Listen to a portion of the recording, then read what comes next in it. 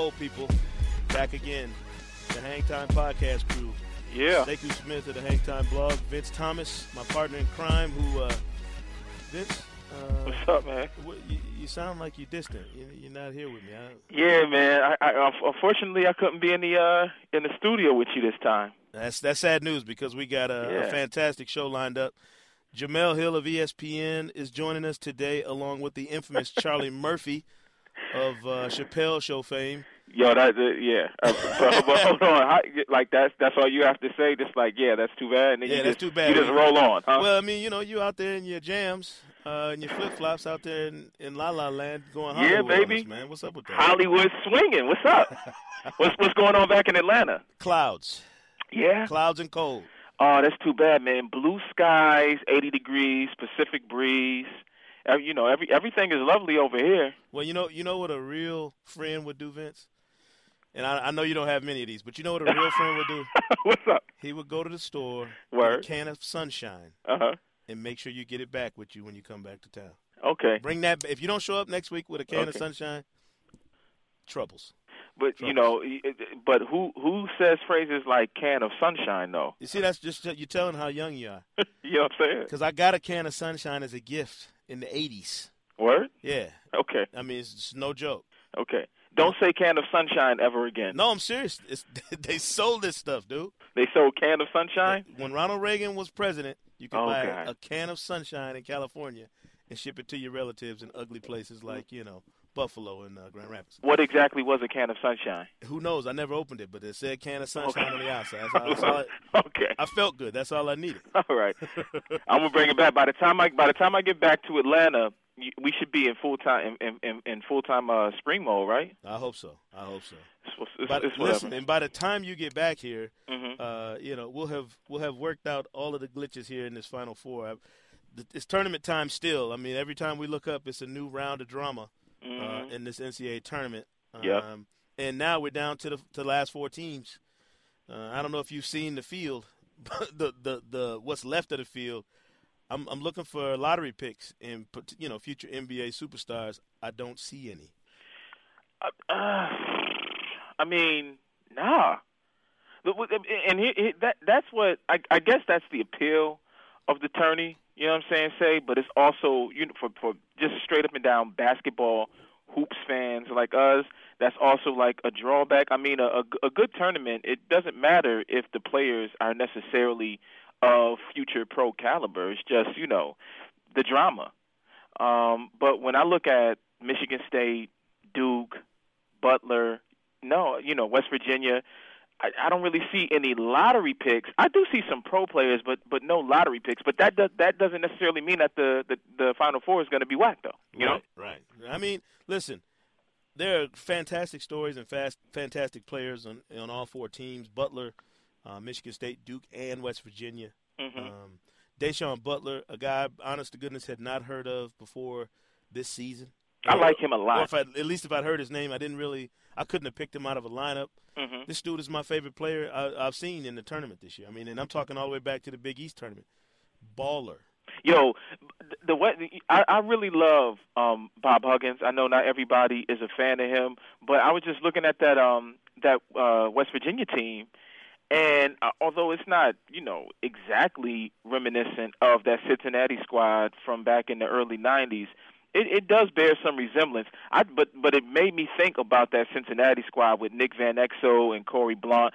Bob Huggins has always had some gangster squads. I like that about him, That's just who he is, though. I mean, he coaches a team, and that old saying about teams taking on the personality of their coach. Mm-hmm. You would not swing on Bob Huggins late at night in a dark alley. You think he can make it in our league, in the NBA? Huggins? Yeah. I think so. I think players he's will that respect kind of him. dude. Yeah, I think he's the kind of dude that will command some instant respect from guys. Mm-hmm. But I also think this: if you watch his teams and watch how they don't play with a fear of Bob Huggins. They play with a mutual respect for each other, and to me that's the big difference. These college coaches who coach, and everything is based out of fear. That doesn't translate at the pro level. I mean, you can look at football and any other sport. It's hard to do that at the pro level. But who knows? I think the good thing about Huggins is he's not preoccupied with trying to do that. I don't think it's a big deal to him whether he was coaching high school ball or West Virginia or the Nets. Yeah. He's going to do his thing. What about Coach K? I mean, Coach K doesn't need to make it at the NBA level. Cat's got gold medals and stacks of money and all that good stuff. He's better. He's bigger than an NBA coach in a lot of respects. It's only a few NBA coaches that could hold up resumes with Krzyzewski and that make that dough as well. You know what I'm saying? But I got more respect, acquired more respect for Coach K after the Dream Team experience, the Redeem Team experience. Right. You know what I mean? Yeah, I'm sorry. That was blasphemy. But because I didn't necessarily know if Coach K, my thing with college coaches is that there's a specific personality type that college coaches acquire. You know what I mean? In terms of the kind of authority that they have that doesn't always translate when it comes to pro basketball players. And a lot of people like to, say that it's because it's a money issue, but it's not a money issue. It's a maturity issue. Like NBA coaches are coaching grown men and college coaches coach boys. And I didn't know if Coach K, if that would translate to to pro players, but they love him. Yeah, well, I mean, I think you could people would argue you down about whether or not college coaches are coaching boys and NBA coaches are dealing with grown men. In a lot of cases, I don't think there's that big a difference between the maturity level. What are you talking let's just be realistic. What? Come on, Vince. No difference between college players and professionals? What are you, crazy? The maturity level. Listen, tap that miracle there and listen to what I said. The maturity level. But listen, you babbling on out there. You probably, No, hold on. Wait. Make your point before we go on. What are you talking about? I said maturity level. There's a razor thin line between the maturity level for a lot of the players on both levels. I don't think there's some drastic difference in terms of who you're dealing with personality wise and temperament wise from elite college basketball to the NBA. To be continued, dude. Because I totally disagree. To be continued. That's crazy. Listen, but I'm done fussing with you. Let's bring in somebody who might have a different perspective on. You're out of your mind, by the way. A much different, much more seasoned perspective than young Vince. Here you go, always clowning me like I'm a kid. Okay. We got ESPN.com columnist and ESPN television analyst Jemele Hill is joining us now. Jemele, drop some knowledge on Vince for me, please. Because I totally agree with you. By the way, get out of here. I do, and you know what, Vince? You clearly didn't listen to what he said. Exactly. I mean, you do realize that some of these NBA coaches are coaching like 19 and 20-year-olds. I mean, LeBron, he was 18 when he got to the league. I mean, look at Dwight Howard. Because I know we're going to talk about him. Dwight Howard, as you often have said to me privately, is doing Soulja Boy dances. Okay, he was 18 and 19, all right? And 18 and 19 in college, they were doing Soulja Boy dances and wearing long tees. That's what they were doing. Hold on. I'm interrupting you. First of all, what's up, big sis? How you doing? What's up? And second of all, don't preface comments with, as you said to me privately, and then put me on blast in public. Well, I like that. You've said it publicly, too. So that's why I was like, that's why I could put you on blast about that. I mean, I know it was a while ago back in that particular phase. But hold on. It's, you guys are taking, the draftees, and 1- and 2-year players and making it seem like that is 80% of the NBA. The majority of NBA players are grown men. So when I talk when I talk about only coaches, on their license, Vince. Only on their license. What do you? This is ridiculous for you all to be saying that an NBA coach, for the most part, is dealing with the kids like college coaches are. Come on, that's ridiculous. Temperament and maturity level. Right. It's a different thing. We're not talking about the physical skills or the offensive arsenal or something like that. I'm talking about strictly the personality and the temperament level of the players you're dealing with. There's not a drastic difference between elite level college players and NBA players on these teams. Oh, really? Well, then why did the league? Average age is 23 years. Why did the league mandate an age requirement if that's the case? To keep cats like you on the sidelines. Yeah, come on. Right, exactly. So why do you guys? But Jemele, Sekou, why do you guys think that college coaches don't make it in the NBA then? Well, I mean, that part of your argument I did agree with about sort of, their temperament being more of the issue. I mean, when you're used to being in control of every part of a team, down to who you get versus who you recruit, what style you run. College coaches just have much more authority, and they're comfortable with that. In the NBA, the difference is in the NBA, you could get a dude that's 19 and definitely thinks and behaves and is mature like he's 19, but you can't do anything about it because the GM drafted him, and the GM has told you, hey, you better make this work, and you already know in your mind that player, it's a player's league. That player is going to outlast you. So you have really, you have to manage the situation a little bit differently. Where in college, look at Izzo this year, who another guy I know we're going to talk about. I mean, he benched Darrell Summers, arguably his best player. Him and Caitlin Lucas have been going at it. In the NBA, that coach gets fired for doing that, and that's why they don't make it. No, okay. Well, I don't agree that a coach in the I don't agree that the temperament. Well, okay, I'm sorry, I'm babbling. I do agree with it. Okay, hold on. I do agree with the temperament issue, but I think that the temperament issue is a product of who they're coaching, not necessarily the range of authority that they have. This is why you're wrong. Okay. I love any answer that starts with "this is why you're wrong." My favorite. This is why you're wrong, and underestimating the power of authority. What do you know, by the way? You never covered college basketball. Hello, wow. Check the resume, son. I covered colleges for 6 years. I know. What's up? Okay. Wow, Vince. So why am I wrong? Okay, this is why you're wrong. That authority means everything. When you know a college coach ultimately controls your playing time, whether or not you get a scholarship. Remember, these scholarships are renewable year to year. Why is it that when a coach is really when a coach is on the hot seat or he gets fired, you don't hear about all the stuff that he was bad at or the things that he's criticized from his players until after he leaves. Exactly. And it's because they know that he ultimately has the last say. Anybody that comes to Michigan State's program, they know Tom Izzo runs this. He's going to be here. I can't get him out of his job. There's nothing that I could do to get this man fired. So I have to go along. Jamel, you're talking in cliches right now. That's all you're doing. You're talking in cliches. It's the truth. Who has more power at Kentucky, John Wall or John Calipari? Exactly. Great point.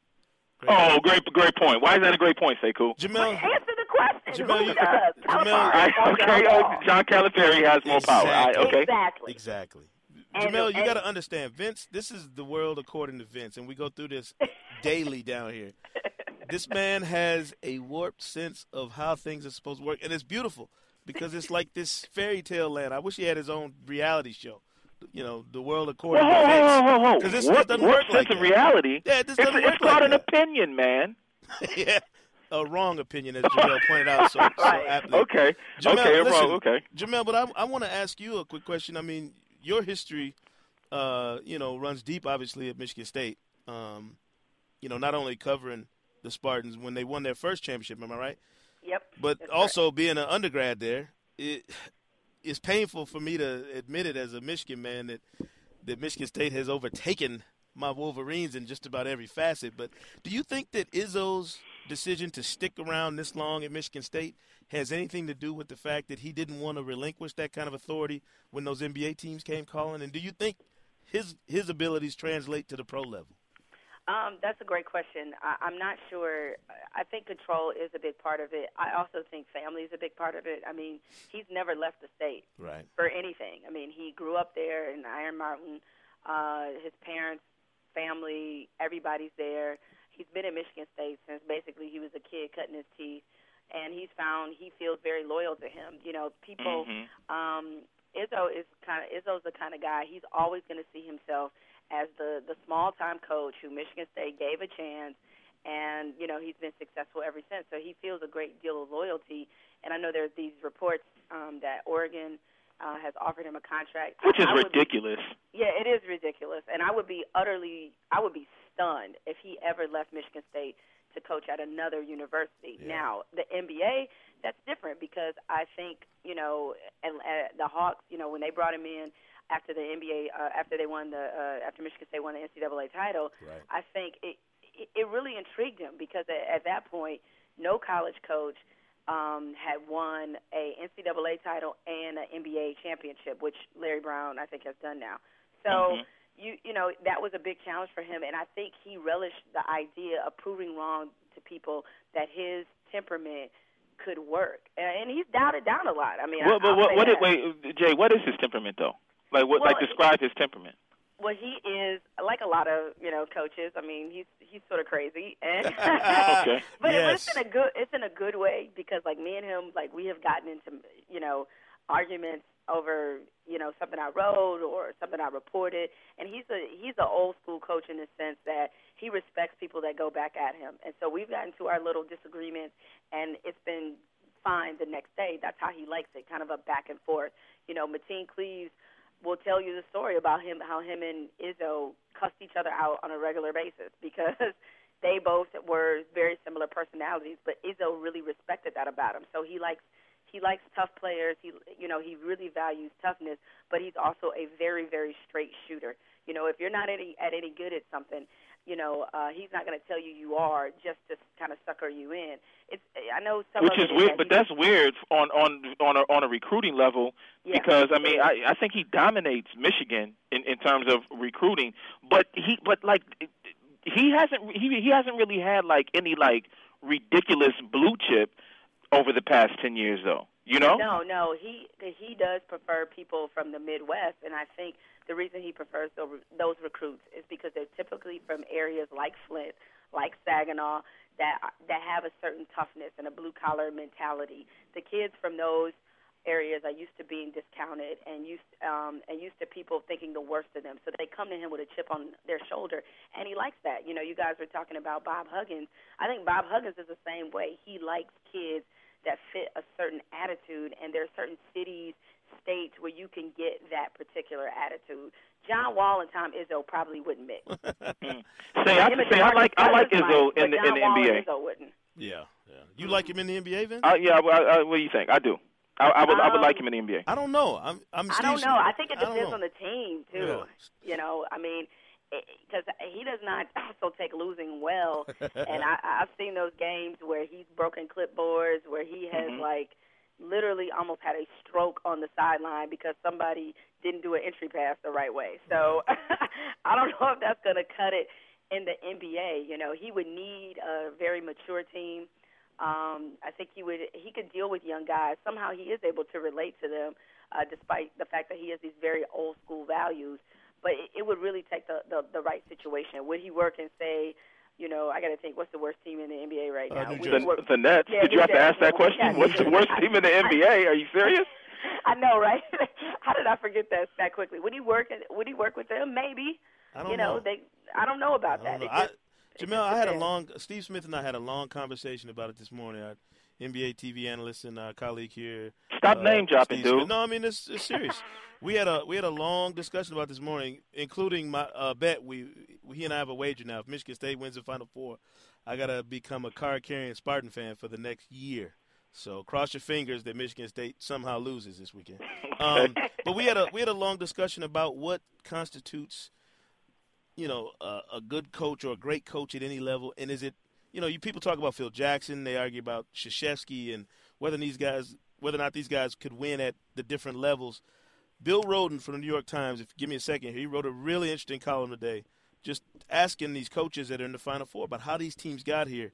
And let me read to both of y'all what Krzyzewski said, and then tell me what y'all think. You can read, dude? Yeah, we do that in Grand Rapids. I know they don't do that in Buffalo-Tucky, but it's all good. Well, that's not going to become Buffalo's name, yo. Yeah. Like, let's drop that right now. It's there already. Listen, so Krzyzewski says, I think it starts with trust from the time they were freshmen, talking about his current team. We've been together for a long time, and we not only like one another, but we respect one another, and we trust one another. You can say things in a moment that you might not say to other people in the manner in which you would say it, whether it be in anger, in joy, or whatever. You can express your emotions right away with them. We have those types of relationships. I think in order to be a consistent winner, it has to start with trust. And he said that to Bill Rhoden of the New York Times. Does that make sense to y'all, not just at the college level, but at the pro level as well? These teams that win championships, it starts with a certain building block of trust in each other as players, as coaches. That's the only way you really win big? Well, can I jump in here? Yeah, one of the things that I loved from it might have been last year. And I'm not trying to start anything, but it's when Shaq said that Stan Van Gundy was a master of panic. No. I love that, and I think that in in a larger context, the reason why that was such a compelling comment is because NBA coaches. I don't know if it's just a matter of trust, but it's a combination of trust and respect. Think about who's won the last 10 years. Who's won? Phil Jackson, Greg Popovich, Larry Brown, and Doc Rivers. All four of those coaches had an extreme amount of respect and trust from their players, and I think that when you look at this year's team, the question you have to ask yourself, this year's teams, the question you have to ask yourself is, Mike Brown, does he have trust and respect? George Kyle, does he have trust and respect? I don't know. Stan Van Gundy? Stan Van? I don't know. Coach of the Millennium, Stan Van Gundy? Well, that's a great question, and I do think there are different layers of trust. There's trust that this person actually knows what they're doing. There's trust that in moments of panic, as Shaq would have alluded to. He's a master of panic. Is this guy going to be able to kind of think their way out of it, or help us to at least believe that we can do it? And sort of relating this back to Tom Izzo, I think that is why he typically goes on these runs in March. It's hard not to look at his record if you're a player and say, this guy isn't going to be able to do this. Or, when it's all their games, they've won by a total of 12 points. That means in a close situation, this guy could come up with something and you guys are going to win. That goes a long way with a player. And if you look at the teams that are continually have a lot of talent but wind up, kind of becoming disappointment, I think that trust is missing, be it in other players or be it in the coach themselves. Do you think that the trust factor is more important amongst players in a locker room or between players and coaches? Because it is a players' league. The reason I say that is because a lot of times players band together in the NBA. Like it's, we put up with this guy we don't like or don't like as much as we like this other guy, and we play for each other as opposed to playing for our coach. You know what I mean? Yeah. Where is it more important, that connection? Is it between player-coach or amongst men in the locker room? It depends. It depends, because I think that if you have a player that is charismatic enough to be a Pied Piper of sorts, then I think that you can overcome a lack of trust between the players and the coach. For instance, a LeBron. On a lot of levels, LeBron is sort of like the coach of that team. I think if you have a personality like that, who is not only dominant but is also engaging, and the players actually like him and will play for him, then I think that you can overcome that. But there is only one LeBron. You know what I mean? And a lot of the superstars in this league, I don't necessarily they're not LeBron. Kobe Bryant is not LeBron.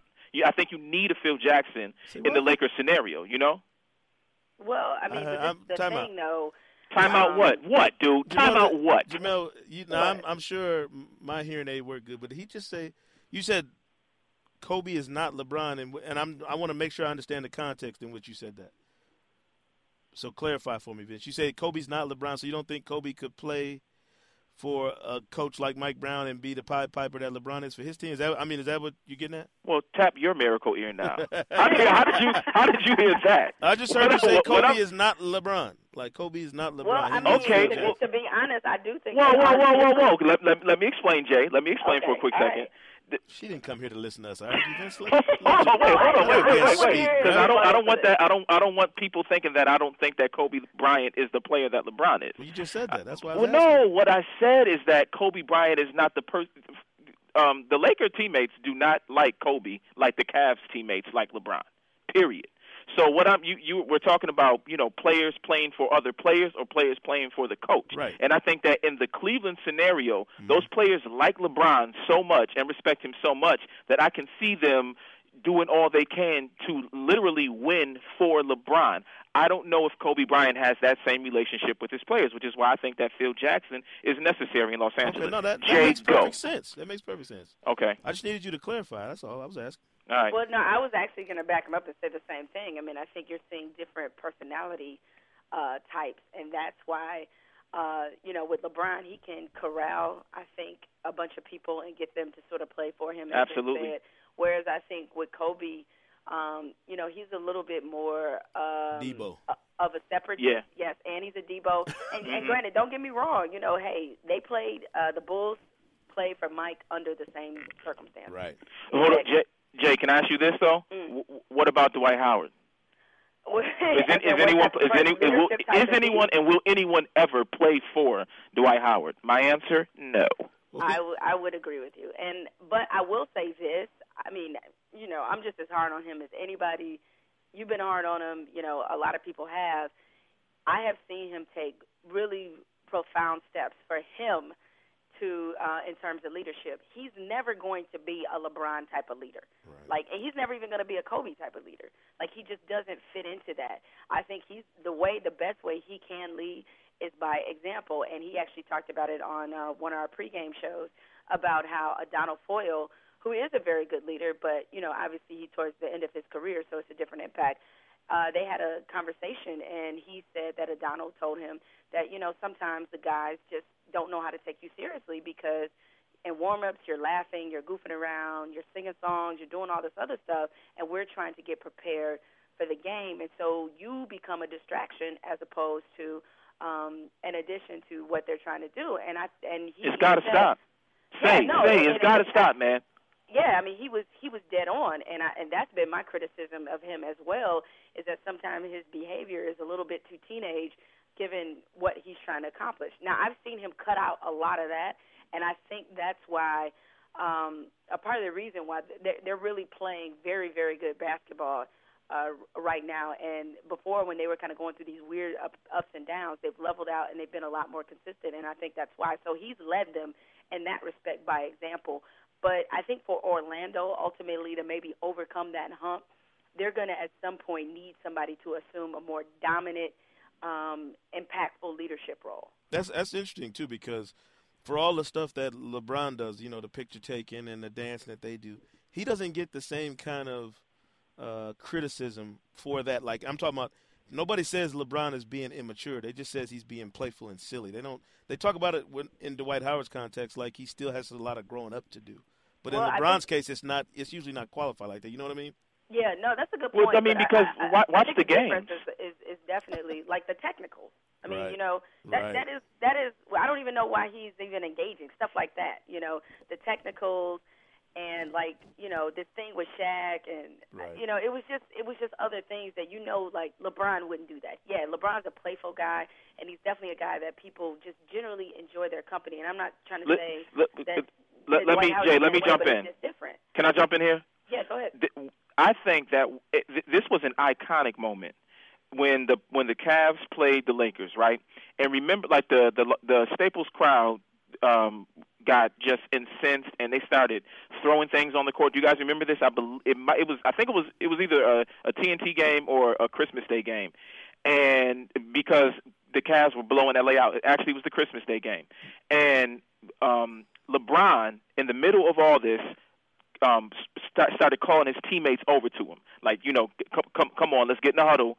And you saw his hands motioning, like, let's calm down and let's just play this game and get on out of here with this win. That is something that Dwight Howard, I've never seen him do that, and that's why I think that even though LeBron is playful and LeBron at times can even be childish, I don't think that he gets the tag that Dwight Howard gets, because I have not seen Dwight Howard yet have one of those leadership moments that exhibits to all that this is his team. Yeah, usually it's the other way around. Like with the technicals, they're trying to calm him down. Right. You know what yes, I mean? Yes. And so that's a big part of it. And plus, I think LeBron, even though he is those things you said in terms of being playful and sometimes childish, he has a meanness about him to his game. Mm-hmm. You know what I mean? Like an edge where that he just like that 48 points he put up on the Pistons, that I think was a really banner moment for him. That's when LeBron got angry and got into I'm not letting us lose. And Dwight, sometimes you see that, and then sometimes you don't. You know what I mean? What about Carmelo? What about Carmelo, Sekou? Listen, Vince, in Dwight's defense, and I'm not here to defend anybody, he showed enough of it to get rid of the Cavaliers in the playoffs last year. No. Don't even go there. No, he didn't. They had no answer for him in the playoffs. But Sekou, that's not leadership, dude. That's play. I mean, Dwight. I'm not trying to bash Dwight Howard either. I know, but I'm saying, what more? Listen, they got to the Eastern Conference Finals with him doing it his way. I don't know what more. Got to the NBA Finals. Excuse me. They got past Cleveland.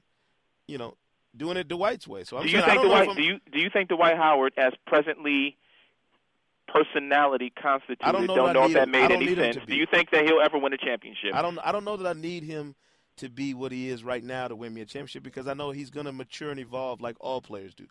I mean, Michael Jordan, every player in the history of the game has had these same issues. No. They've always had these questions about their maturity and are they mean enough? All the great players always have these same questions. No, but they didn't linger on for this amount of time, though, Sekou. About Jordan, no one ever said that he wasn't mean enough. They just said that he shot too much.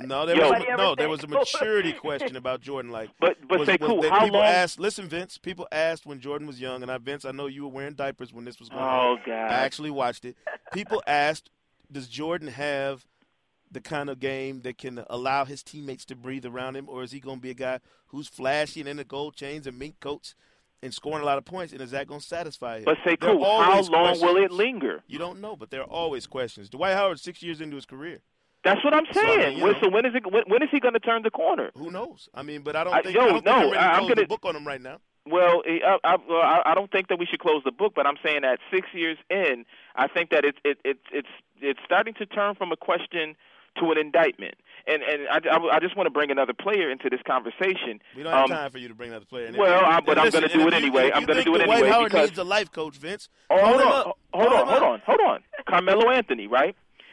I think that if you didn't have a leader the caliber of Chauncey Billups on that Denver team, that we would still be, asking Carmelo questions as well. I think there are very few championship caliber leaders in the league. I think you raise a good point. And, listen, we could raise these questions up about everybody who's yet to win a title. That's the real issue is very what true. Validates it. Did Charles Barkley have these same questions about him? Mm-hmm.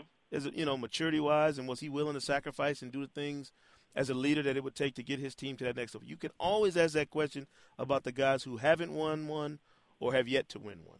Although the most of the guys that had to go against Mike were given that exoneration of having to go against Mike. Yeah, they got the Michael get out of jail free card. Yeah, exactly. So I don't give him that. I don't give him that. But leadership, honestly, what he brought up about Carmelo is, I think, a very salient point, because I think there are different types of leaders, but that doesn't mean you can only win one way. Exactly. I think Dwight Howard has a very good chance of winning a championship.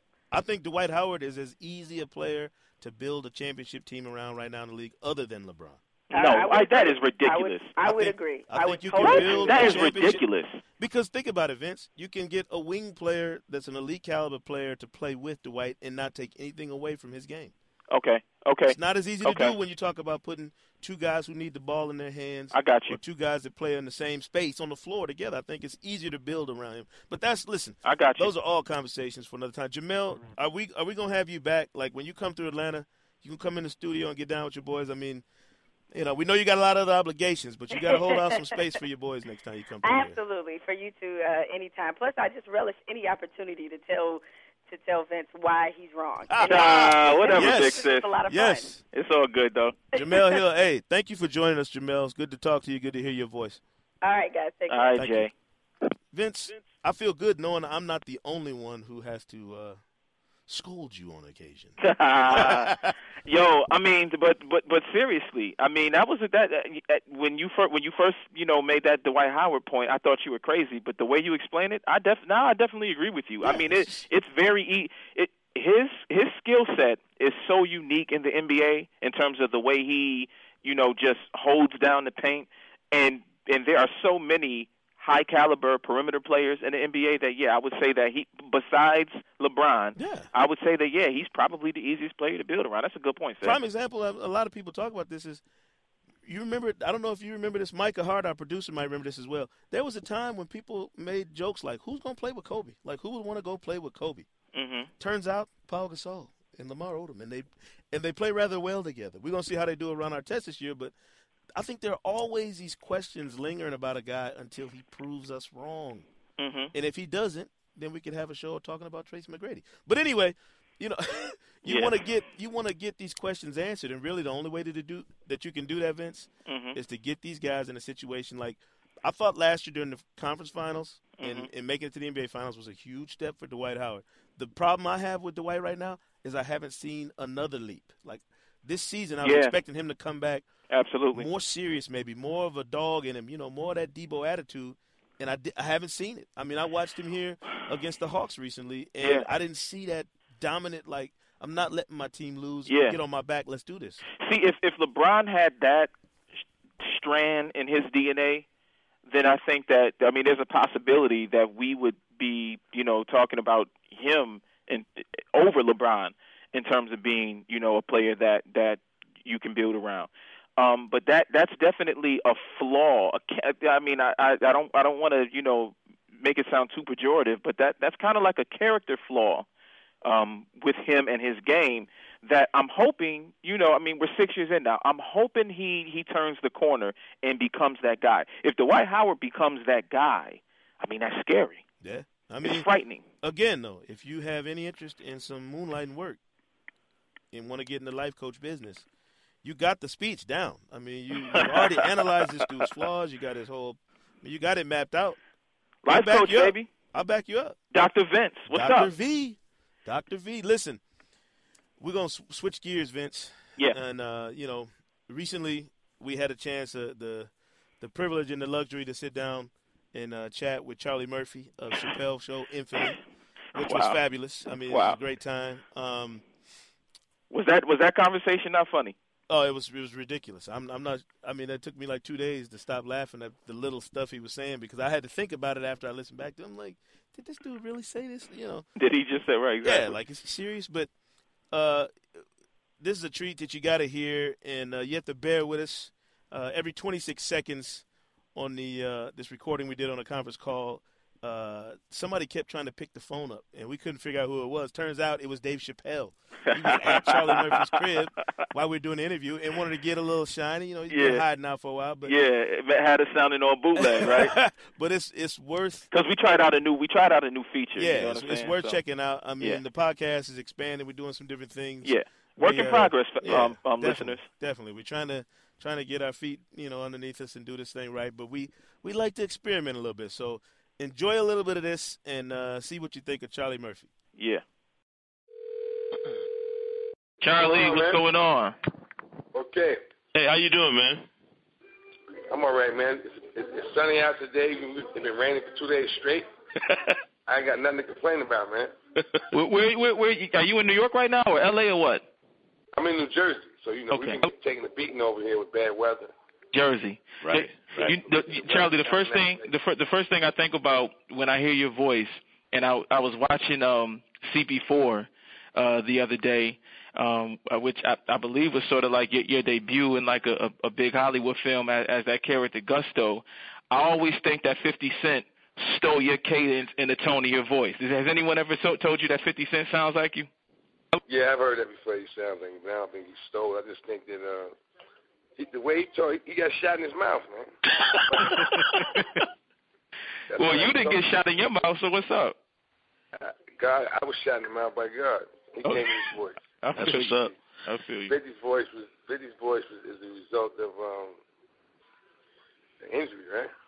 Yeah. I just naturally talk like this. That's what I'm talking about. If you want to talk like Charlie Murphy, let's go get shot in the face. You can sound just like me.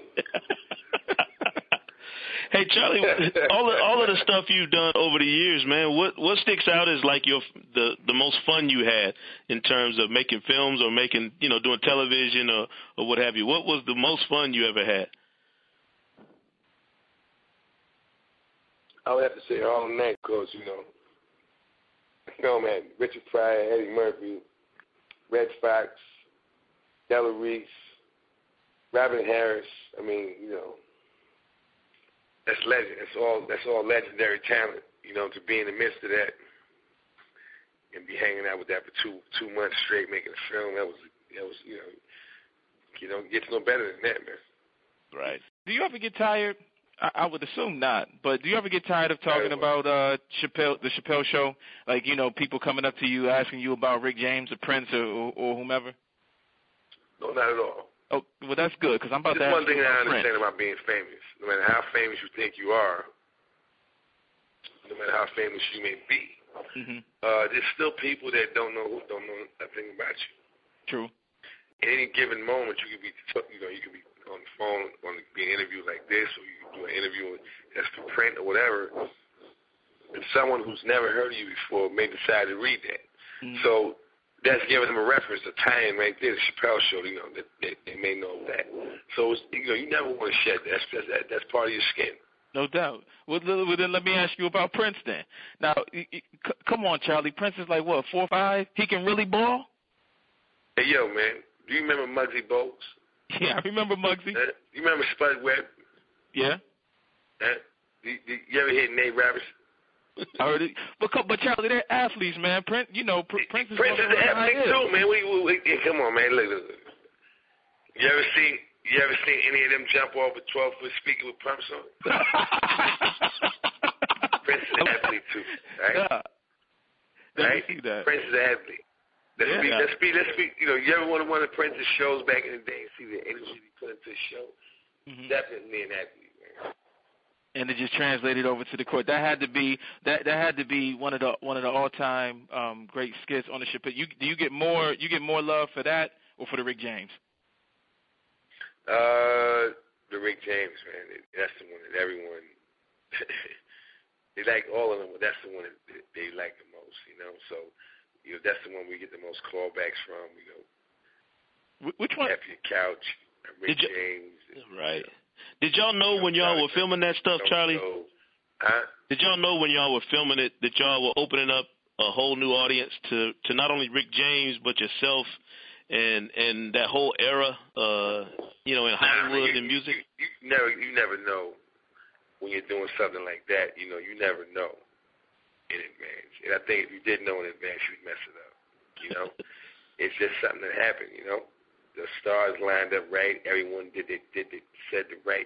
Because you as a stand-up comedian, I know a sentence can be changed by the tone of one word in the sentence can make the difference of whether or not the joke is perceived a certain way you want it to be perceived. You know, so everybody said the right thing at the right time and gave the right look. I mean, all those things.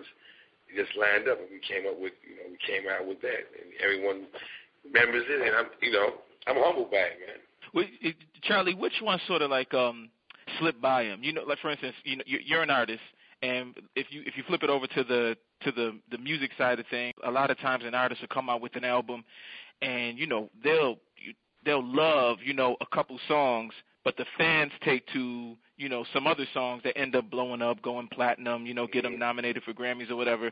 So your True Hollywood Stories blew up for you, but was there one skit that you were in that when you look back on the show, you say, man, that, like, for me, that was it? No, there was no one sketch where I look back and said, for me, even the Rick James sketch, I had fun doing all of them. Mm-hmm. You know what I'm saying? The atmosphere was pure fun. You're working with one of the funniest spirits on the planet. That's inspiring. Laughter is infectious. And when he would get everybody else going, man, he would bring the best out of everybody else because of the stuff that he was saying. Mm-hmm. You know what I'm saying? Was so funny. Whatever would make everybody else around him funny as well. Yeah. Have you kicked it with Chappelle lately? Yeah. I stay in touch with him. Dave's funny, man. I guarantee you, I got my favorite. My favorite character, TV character of all time, has to be Quills Dinkins. I put that on just to laugh for myself every night, man. I'm thinking about going through my own front door and pulling one of them moves. I heard you do a good Quills Dinkins. Say, cool, hit him with it. No, you can't embarrass yourself trying to do it for the man. But Charlie, let me ask you about the relationship, and I know that the True Hollywood Stories and the sketch with Prince really hit on how interlinked basketball and Hollywood and all of that is together, man. Is that something that's that's bigger than Hollywood in terms of guys come into the game knowing, that you basketball fans at heart, or was that something where you rubbing shoulders with these guys and it kind of develops even greater? Now, basketball is, the number one sport in America, man. So we all love basketball. I didn't even realize that when we was doing the Prince sketch, I didn't even realize it was going to connect on that level. Like, everybody, like most basketball fans, is going to get a kick out of this, I didn't even think of it that way. But that's the way it worked out, I don't know too many people that didn't think they was good at it when they was little. Basketball is just that type of sport in America. And, to have a story that happens to be true, it also happens to be funny, happens to be about someone that we all know, and it's involving a sport that we all love. I guess when you add it all up, man, it was a potent concoction. People love that Prince story, and nobody believes that Prince could ball. But like I tell everyone, if you don't believe me, it's not like Prince is hiding. Just go challenge him. I'm gonna walk up to Prince, Charlie, and say, man, I don't believe you can ball. Let me ask you this though. You grew up in Brooklyn, Bushwick to be exact, correct? Right. Okay, so I mean, were you on the playgrounds all the time, or what? Oh yeah, playgrounds. We used to do a lot of walking. It was a big deal to walk from Brooklyn to Queens. Mm-hmm. We walked past all these different people's homes and different things. It felt like it was doing something. Or back then you could ride on the back of a bus. Were you jump on the back and hitch a ride? Were you balling though? Like, were you playing basketball at these playgrounds? No, I used to go to the playground and rob people. I'm not gonna front. I'm laughing, but I know that's not a joke. I'm not. I'm telling you the real. It's funny now because I gave it all up. You know what I'm saying? But I was little, man. I wasn't good in basketball. I was good at fighting. So that translated into thuggery. Yeah. I mean, if you're good at fighting, you don't go to the Olympics. And where are you gonna use your skills at? On the street. You had to use them at the park on the basketball court. Use them at different.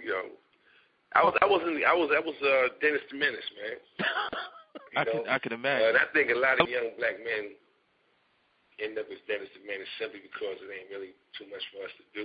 Mm-hmm. In our communities, a lot of programs and stuff that would keep a kid busy just then don't exist. So that's when you become mischievous. Mm-hmm. So I was no different, man. Yeah. Somewhere in the streets, but I'm assuming that the guys that were big into basketball at that time stayed off the streets. They always say some of these athletes they didn't like want to walk around like the on the team. The guys on the team had letters on their jersey, letters on their jacket. Yeah. They did not like me, man. Did you leave them alone, or were you robbing them too? Nah, we didn't mess with them, man. That's what I thought. Right. Hey, Charlie. Nobody mess with the jocks. Those guys are in shape, you know what I mean? So, Well, listen. You already 14 smoking cigarettes. You ain't messing with some jock. Well, who is your team now? Like, who is the team that you follow in the NBA today? What's the team you watch, and who are the teams and players that get you watching? Orlando Magic and Boston Celtics. I like both of them. Come on, Charlie. You like the C's, man? Yeah, man. Why? I like my man KG. Okay, I feel you. I'm riding with KG. KG is the official. I'm riding with him, man. Not too many people from New York like the Celtics. Well, I'm not, basically the type of individual that does what everybody else is doing just because everybody else is doing it. Mm-hmm. If I don't want to do it, I do something different. That's the reason why I became famous as a comedian. And most people would never have taken the chance of, giving it a shot and given the same circumstance. They'd have been like, hey, wait a minute. I'm Eddie Murphy's brother. People think of me as that. I'm not a young dude, like 18 or whatever. My brother did this 30 years ago. Who am I to think that I could be successful? I'm not going to do it, but I don't think like that. And as a result, I am successful at doing something that seemed like couldn't be done. Yeah, absolutely. I got another question for you, Charlie. You said you like the Magic. Now, I'm gonna head back to CB4 again. Gusto. Now, for those that for those listening that don't know about Gusto and CB4, Charlie Murphy played the real Gusto, who was a hoodlum. Real Gusto. You know what I'm saying? He was the real Gusto. Means pleasure. Say that again.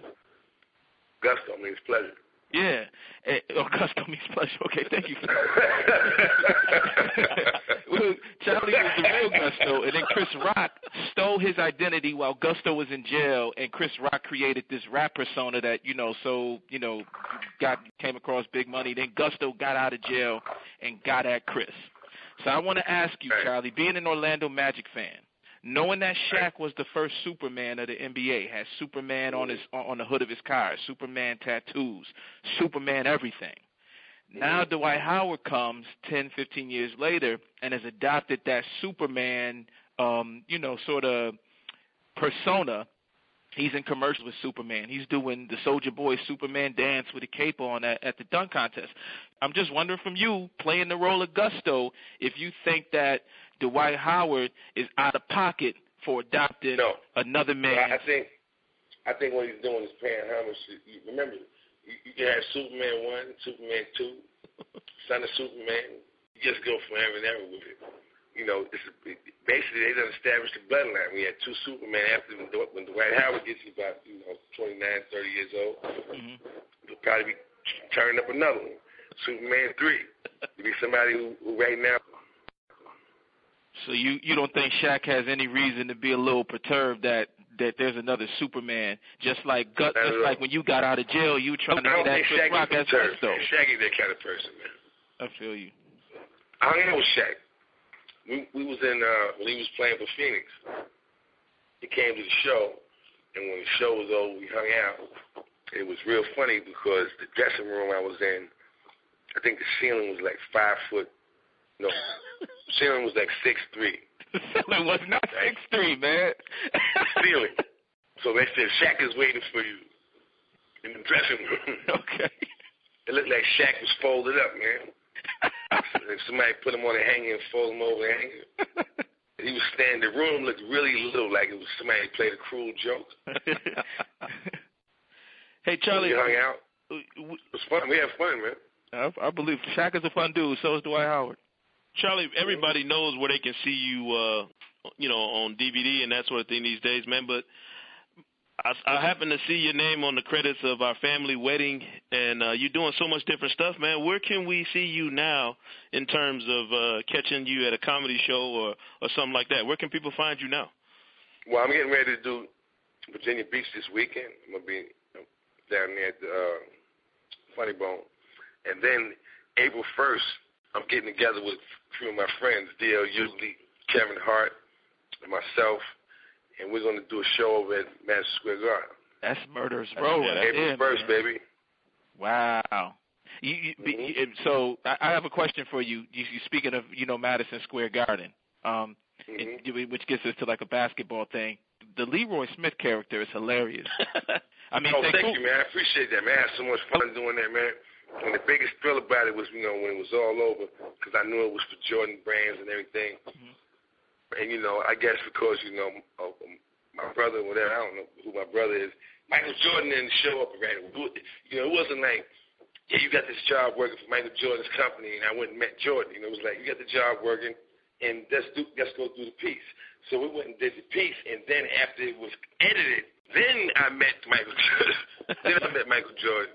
And I felt good about that because I was like, yo, man, I did a good job. But I knew that if I would have did a bad job, I would have never got to meet Mike. How was he? How was he in person? It's been like, take your check and just walk out the back door. It was a good look, man. Mike was fun, man. Yeah. You know what I'm saying? We posted some pictures together, and I got to meet Phil Knight and all the execs over at Nike. He had a big, I think it was the 25th anniversary of him being with the company. It was a blast, man. That's big. You didn't rob anyone, did you? I didn't do what? You didn't rob anyone, did you? You didn't stick them up? No, they paid me well, man. Sticking people up was not necessary, I had so much dough. It was like, when you feed a lion, they don't think about eating for a while, They lay down, scratch their stomach, digesting meal, you know. Okay. I was in the same frame of mind. I was digesting my meal. Yeah. Say? Well, Charlie, listen, we definitely are loving all of the characters, man, and loving what you're doing. And hey, man, but listen, I heard you earlier say that everybody knows where to go get the DVD, and everybody doesn't, so I want to make sure they do. Go to Walmart, Blockbuster, Amazon.com, YouTube. I mean, not YouTube, but Amazon.com and iTunes. Yeah. And you can get the Charlie Murphy DVD. Charlie Murphy, I would not apologize. It debuted #1 on Comedy Central. It debuted #1 when it was released. And I want to say thank you to everybody that bought it, and thank you to everybody who's thinking about buying it because it's a good DVD. That's what's up. We got to get you, when you come through Atlanta, man, we got to get you to come in and hang out with us. So in the studio. Well, you're doing your thing, man. We really appreciate you coming on. And I've been blessed, you know, because I also always give big love to YouTube. YouTube, man. YouTube made it so I can go over to Europe and all these other places that, you know, you wouldn't have been able to go unless you had a running TV show, like something that was on over there, you know. And how many shows you get on the air here actually run in the foreign countries? You know, only the best of the best. But because of YouTube, you know, you could do a 3-minute bit from your set, and, you know, people over in Spain watching it. Now you over there doing the show. That's a great thing, man. Yeah. That's what's up. Charlie Murphy, man, we appreciate you coming through and joining us on the Hang Time Podcast, man. Hey, I appreciate y'all thinking about me and inviting me on, man. And I can play basketball a little bit. Okay. We're not doubting you. We ain't doubting you now. Yeah, all right, brother. All right. All right, Charlie. Take care. Peace. All right, there you have it. Charlie Murphy of Chappelle Show fame and doing his stand-up thing now. Joined us here on the Hang Time Podcast, making this thing really, really crazy. We want to thank both Charlie Murphy and Jemele Hill of ESPN.com and ESPN for joining us today. Make sure you come back and check us out. You can catch us on iTunes. Don't forget about that. You can now get the Hang Time Podcast on iTunes. Also, you can follow us at Hang Time Podcast on Twitter. So make sure you keep up with your boys, and we'll see you next time.